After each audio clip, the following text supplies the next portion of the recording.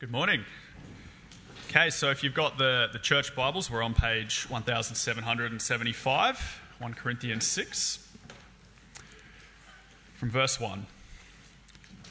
If any of you has a dispute with another, do you dare to take it before the ungodly for judgment instead of before the Lord's people?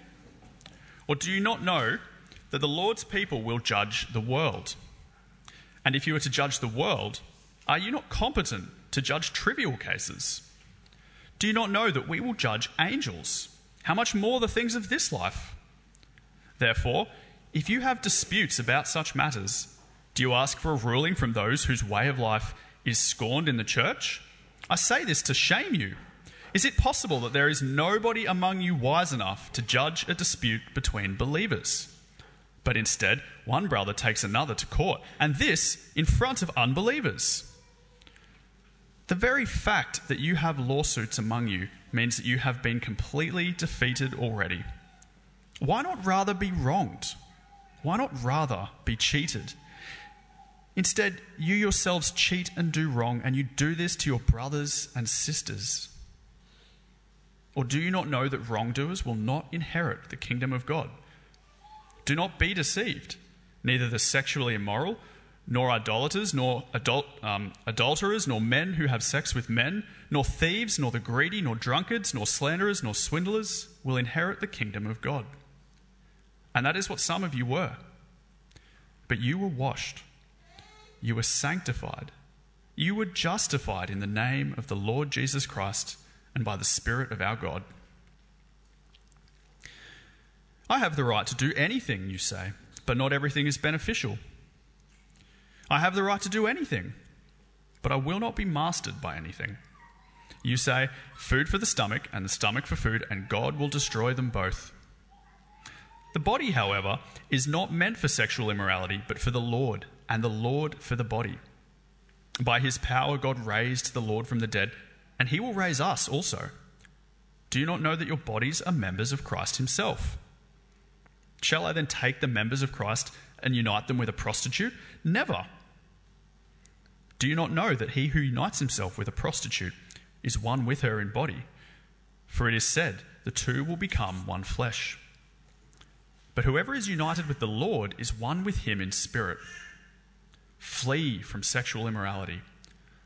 All other sins a person commits are outside the body, but whoever sins sexually sins against their own body. Do you not know that your bodies are temples of the Holy Spirit, who is in you, whom you have received from God? You are not your own. You were bought at a price. Therefore, honour God with your bodies. Thanks, Cam. Morning, everyone. Happy Father's Day to all the dads out there. Becoming a father or a mother is something that changes your identity, in a sense, isn't it? All of a sudden, you have the responsibility of protecting and nurturing and being a role model for this child. And that shapes the way you live, because you're thinking, what values do I want to model for my son and daughter? How am I setting an example for them?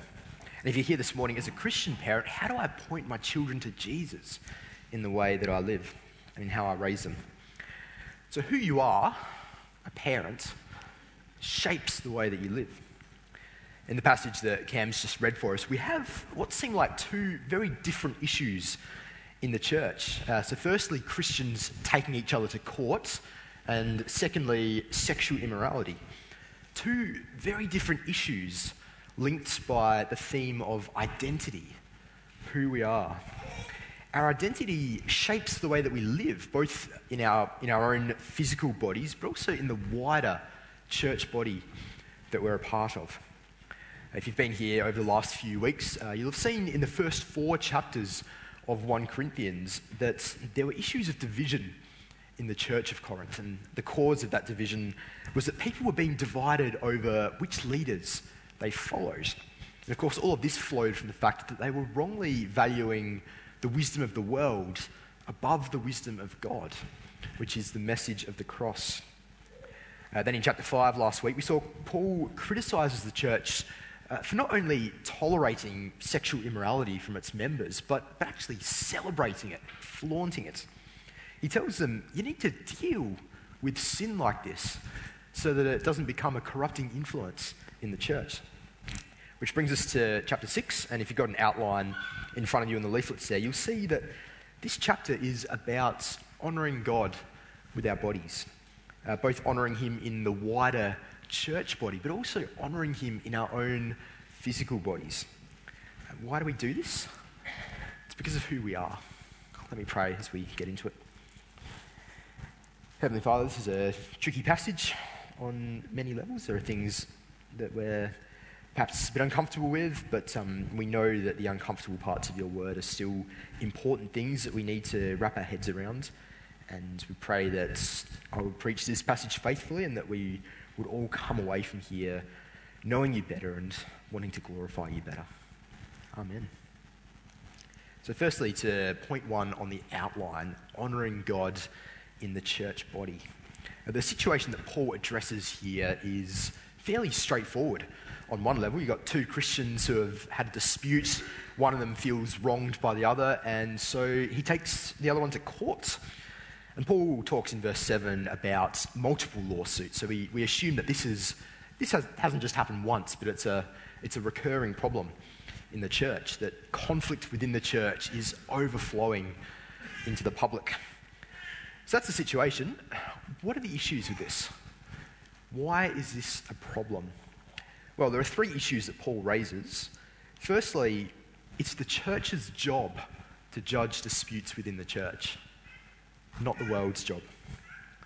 Now, Paul isn't in any way disrespecting the secular justice system when he says this. In fact, if we were to turn to Romans chapter 13, what we'd see is that Paul commands Christians to submit to the governing authority of the state, because it's an authority that God has put in place to bring about justice.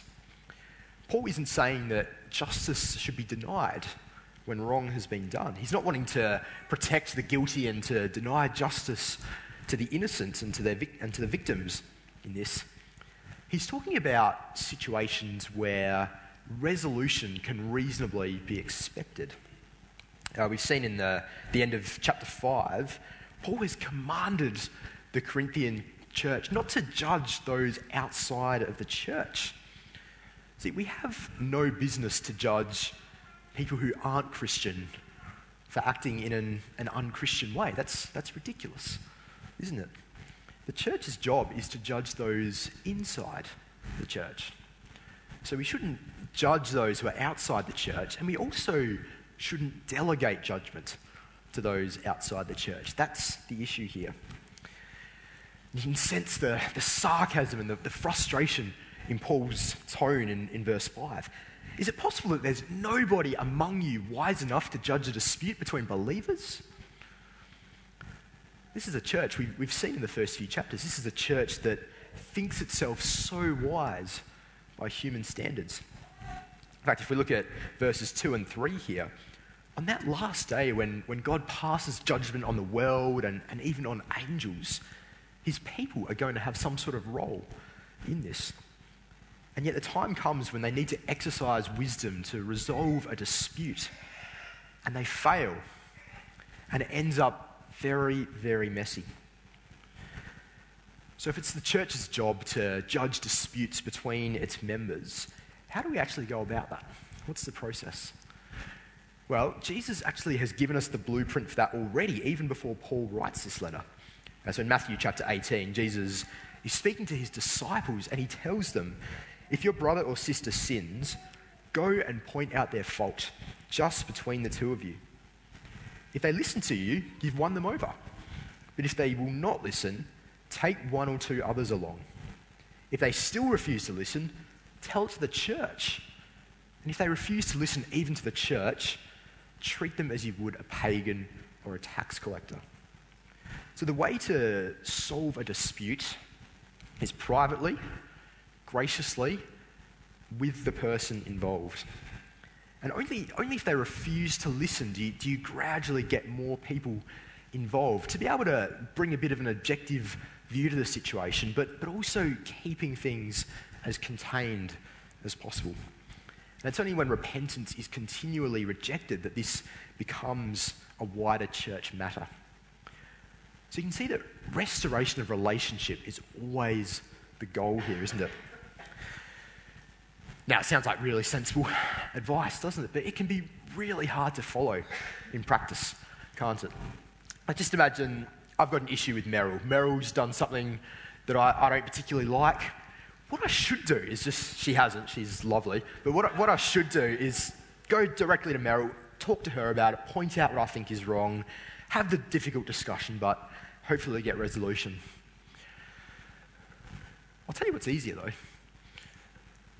Ken likes me. I could just go to Ken and discuss it with him, and Ken will take my side. I'll feel really affirmed and validated. It'll be a much easier conversation to have. But what we need to do is to have the harder conversation, to be able to go to the person directly involved, to be able to have that tough conversation with them. It's the church's job to judge the church. The second issue is that this is a terrible witness to the outside world, isn't it? Verse 6, this is happening in front of unbelievers. So the world is watching as the church airs its dirty laundry for everyone to see. The church is supposed to be God's display people on mission to the rest of the world, showing the difference that the gospel makes. And yet they can't even resolve their own conflicts. We feel this, don't we? Even if lawyers and courts aren't involved, we're deeply conscious of how it looks to the outside world when unresolved conflict affects the church. So those are the first two issues. The third issue is that the lawsuits are evidence of a wrong heart attitude amongst the members of the church. Verse 7, the fact that you have lawsuits among you means you have been completely defeated already. And that's because of the relational impact. See, once you've taken someone to court, there's a pretty serious dent in the friendship there, isn't there? It's pretty hard to come back from that. And so Paul asks, why not rather be wronged? Why not rather be cheated? Instead, you yourselves do wrong and you cheat. And you do this to your brothers and sisters. It's an issue of the heart. Why not rather be wronged and cheated than cause division and cause a breakdown of relationships? So the issue here is that where there's a dispute between believers, whether it's something that could end up in courts or just a smaller, more private matter, where there's a dispute between believers, the priority needs to be not on winning, but restoring the relationship. Not on winning, but restoring the relationship. That's the issue here. Now, Paul isn't saying that we should let people in the church walk all over us, that we should just let people get their way, because actually that's not loving either. Because that's continuing to let people walk in unrepentant sin, and down the track they're likely to hurt other people as well. Paul is asking for humility here. He's saying that it's possible that someone will hurt us, and we may not even the score the way we'd like to. We won't win the battle. But our priority should be that the person who hurts us comes to repentance, that the relationship is restored. So if you're here this morning as a follower of Jesus, is there unresolved conflict that you have with a brother or sister? Have they hurt you? Could you approach them about it if you haven't already? Could you accept restoration of the relationship even if you felt like you weren't fully vindicated in the way that you might like to have been? What would you prefer? A restored relationship or a personal victory? These are the difficult questions we need to ask ourselves when conflict happens. Because God is honoured in the church body as we lovingly and sacrificially judge our disputes and maintain fellowship together. Why is this important? It's important because of who we are. Point 2 on the outline there. Why not rather be wronged? Paul asks. Instead, you yourselves do wrong. Do you not know, verse 9, that wrongdoers will not inherit the kingdom of God? See what he's saying there? You've been doing wrong. wrongdoers will not inherit the kingdom of God. You think he's probably got their attention by this point. Paul then lists some examples of behaviour that's uncharacteristic of God's people. People who are defined by this sort of behaviour they're not living God's way, and they shouldn't expect to be part of God's kingdom in eternity because they're not living in light of it now. Paul isn't saying that if you occasionally fall into some of these sins that you're in the firing line. Who he has in mind here are people who are habitually living and acting this way without repentance. People who are characterised by these sins. People who are aligned more with these sins than they are with following Jesus. When he mentions the greedy and the swindlers, he's probably thinking of the two people in court who he's just spoken about. The swindler who's trying to rip his brother off, and the greedy person who's taking him to court to get money for it. It's probably worth pointing out the reference to homosexuality there is very much focused on the action rather than just the sexual orientation side of things. It's a passage that's got quite a bit of publicity with the Izzy Folau events over recent months. But it's important to realise this isn't a passage that is specifically judging the outside world so much as actually turning the attention inside the church and calling people within the church to be discerning about themselves. And before we look down on the greedy person or the swindler, we have to ask ourselves, am I on this list? Am I greedy? Am I an idolater? That is, are there things that I'm loving in place of God? And I think for all of us there are. But, Paul says, if you're a follower of Jesus, that's not who you are.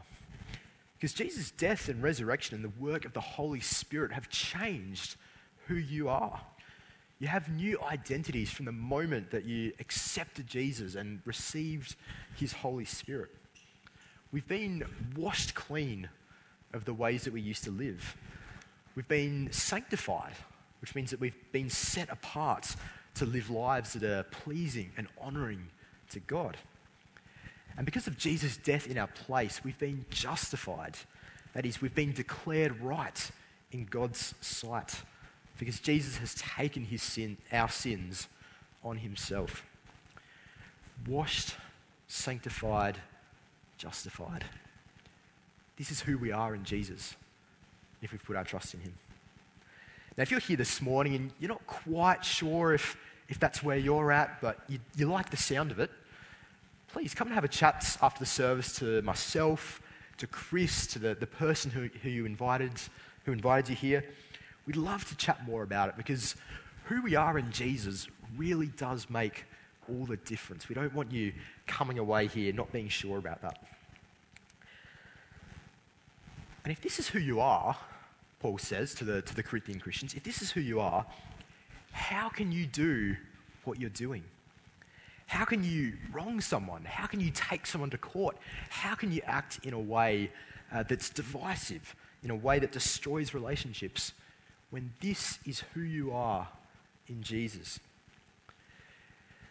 Now, we're never going to achieve perfection in this lifetime. We're going to be affected by sins all the way to the end. We're going to struggle with greed, with idolatry, perhaps with other sins that were on this list in chapter 6.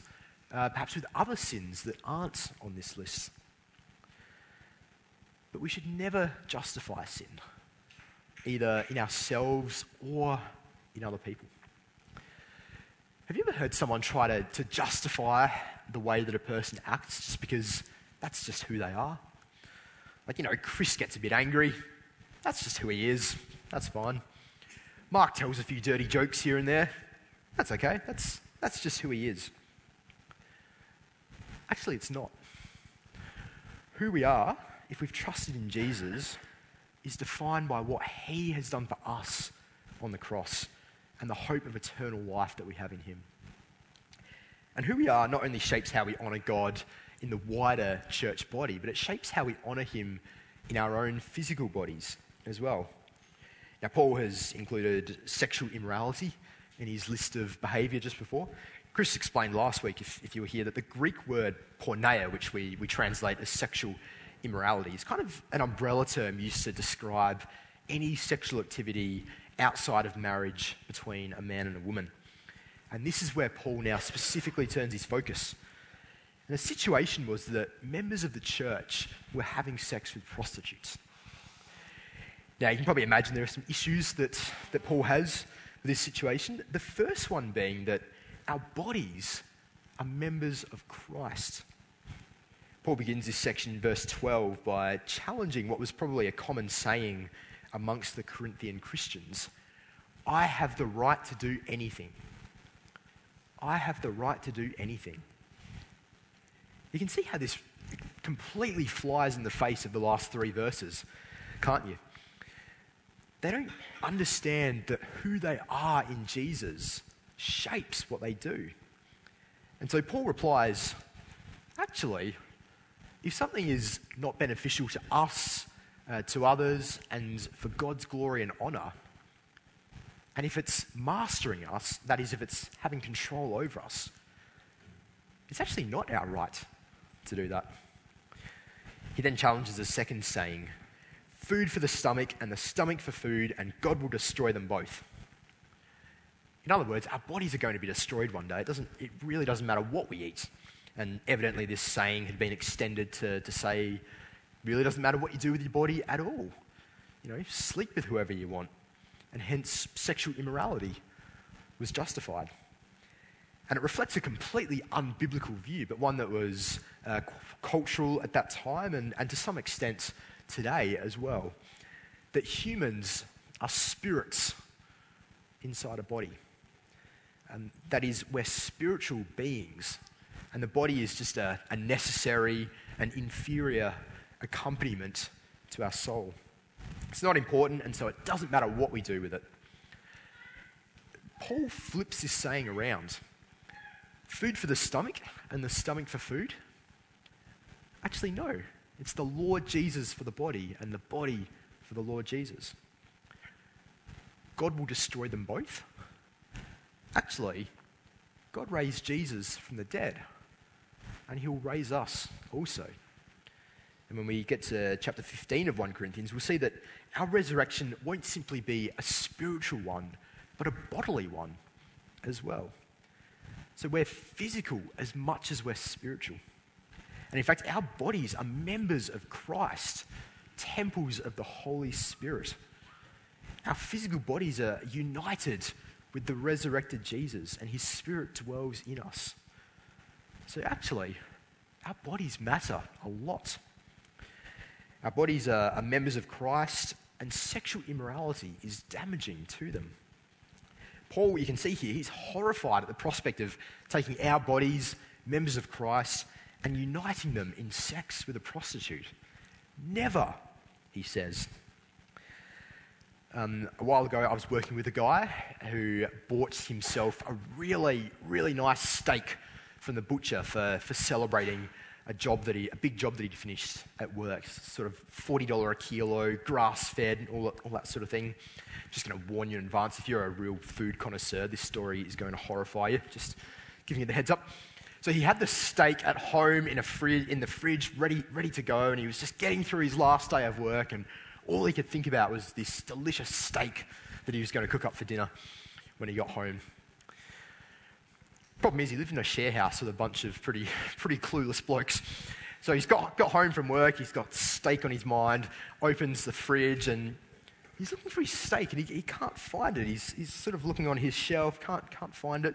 One of his housemates walks through, and he says to the housemate, "Oh, have you seen the steak that was here?" And his housemate goes, "Oh, yeah, I'm just cooking it in the oven at the moment." Yeah, oh no. You don't cook steak in the oven. You don't cook an expensive steak in the oven. So he's gone to try and rescue it, and by this point it's basically looking like a hot leather belt, completely ruined. And if that story horrifies you, then you're a tiny way towards understanding why Paul is so horrified here. Because this is not what our bodies are meant for. Why is it so damaging? Well, Paul uses the words from Genesis chapter 2, where we see the first ever marriage between Adam and Eve. The two will become one flesh. sex is the physical expression of the one fleshness of marriage. It's deeply physically and relationally intimate. And it's properly expressed only in marriage, which itself is a powerful representation of a far better marriage to come, which is the one between Christ and his church. But outside of marriage, sex is damaging. And the reason for that is that it involves the constant creating of one body from two, and then the tearing apart of that body, and the recreating of another one, and the tearing apart of that one. It's damaging to the bodies involved. And if one or both of those bodies are members of Christ's body, then whose body is it ultimately damaging? It's Jesus' body, isn't it, that's being damaged? And so Paul tells them, flee from sexual immorality. No other sin damages your body and Christ's body in this same way. Any temptation to engage in sexual immorality outside of marriage is a serious threat that we have to flee from. Ultimately, we honour God with our bodies, verse 20, because we've been bought at a price. We're not our own. When we realise what it cost God to purchase us, the blood of his own Son, that our bodies can only be members of Christ because his body was broken for us, that's what it took to redeem us. When we realise that, how could we use our bodies any way but for his praise and glory? Now, the biblical view on sex outside of marriage really cuts against the grain of the rest of our society, doesn't it?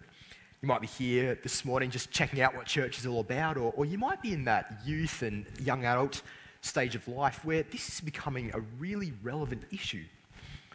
And you're hearing this and you're thinking, what, you really expect me not to have sex? Everyone else is doing it. Why should I deprive myself? And you're right in the sense that to try to obey the Bible's teaching on sex without understanding the why behind it is going to leave us feeling deprived. Because what the Bible says about sex outside of marriage really only makes sense when we understand who Jesus is and how we relate to him. It only makes sense when we know that our physical bodies are united with Jesus in his death and resurrection as we await their renewal. It only makes sense when we understand the purpose that God has created sex for. Not just for pleasure and for babies, but to bond two people together and to foreshadow an infinitely greater pleasure that's to come. When we understand that we, all of us, body and soul, we've been purchased at great cost. That's why we honour God in our physical bodies. It's why we honour God in our wider church body. It's because of who we are in Christ. Let me pray. Father in heaven, thank you for the identity that we have in Jesus. Thank you that we've been washed, we've been sanctified, and we've been justified if we've put our trust in Jesus. That we have the privilege of being members of Christ's body and temples of your Holy Spirit. Please help us to take that identity seriously, that it would shape the way that we look at our role in the church body and the way that we live in our physical bodies that you've given to us as well. And we pray that as we do this, that we would not be doing it out of duty and obligation and without the joy behind it, but that we would be doing it in response to who we are, the identity that we have that's only made possible by Jesus laying down his life for us. So please help us coming away from here today really overjoyed about this identity, overjoyed about the hope that we have in Jesus, and living lives that bring him great honour and glory. Amen.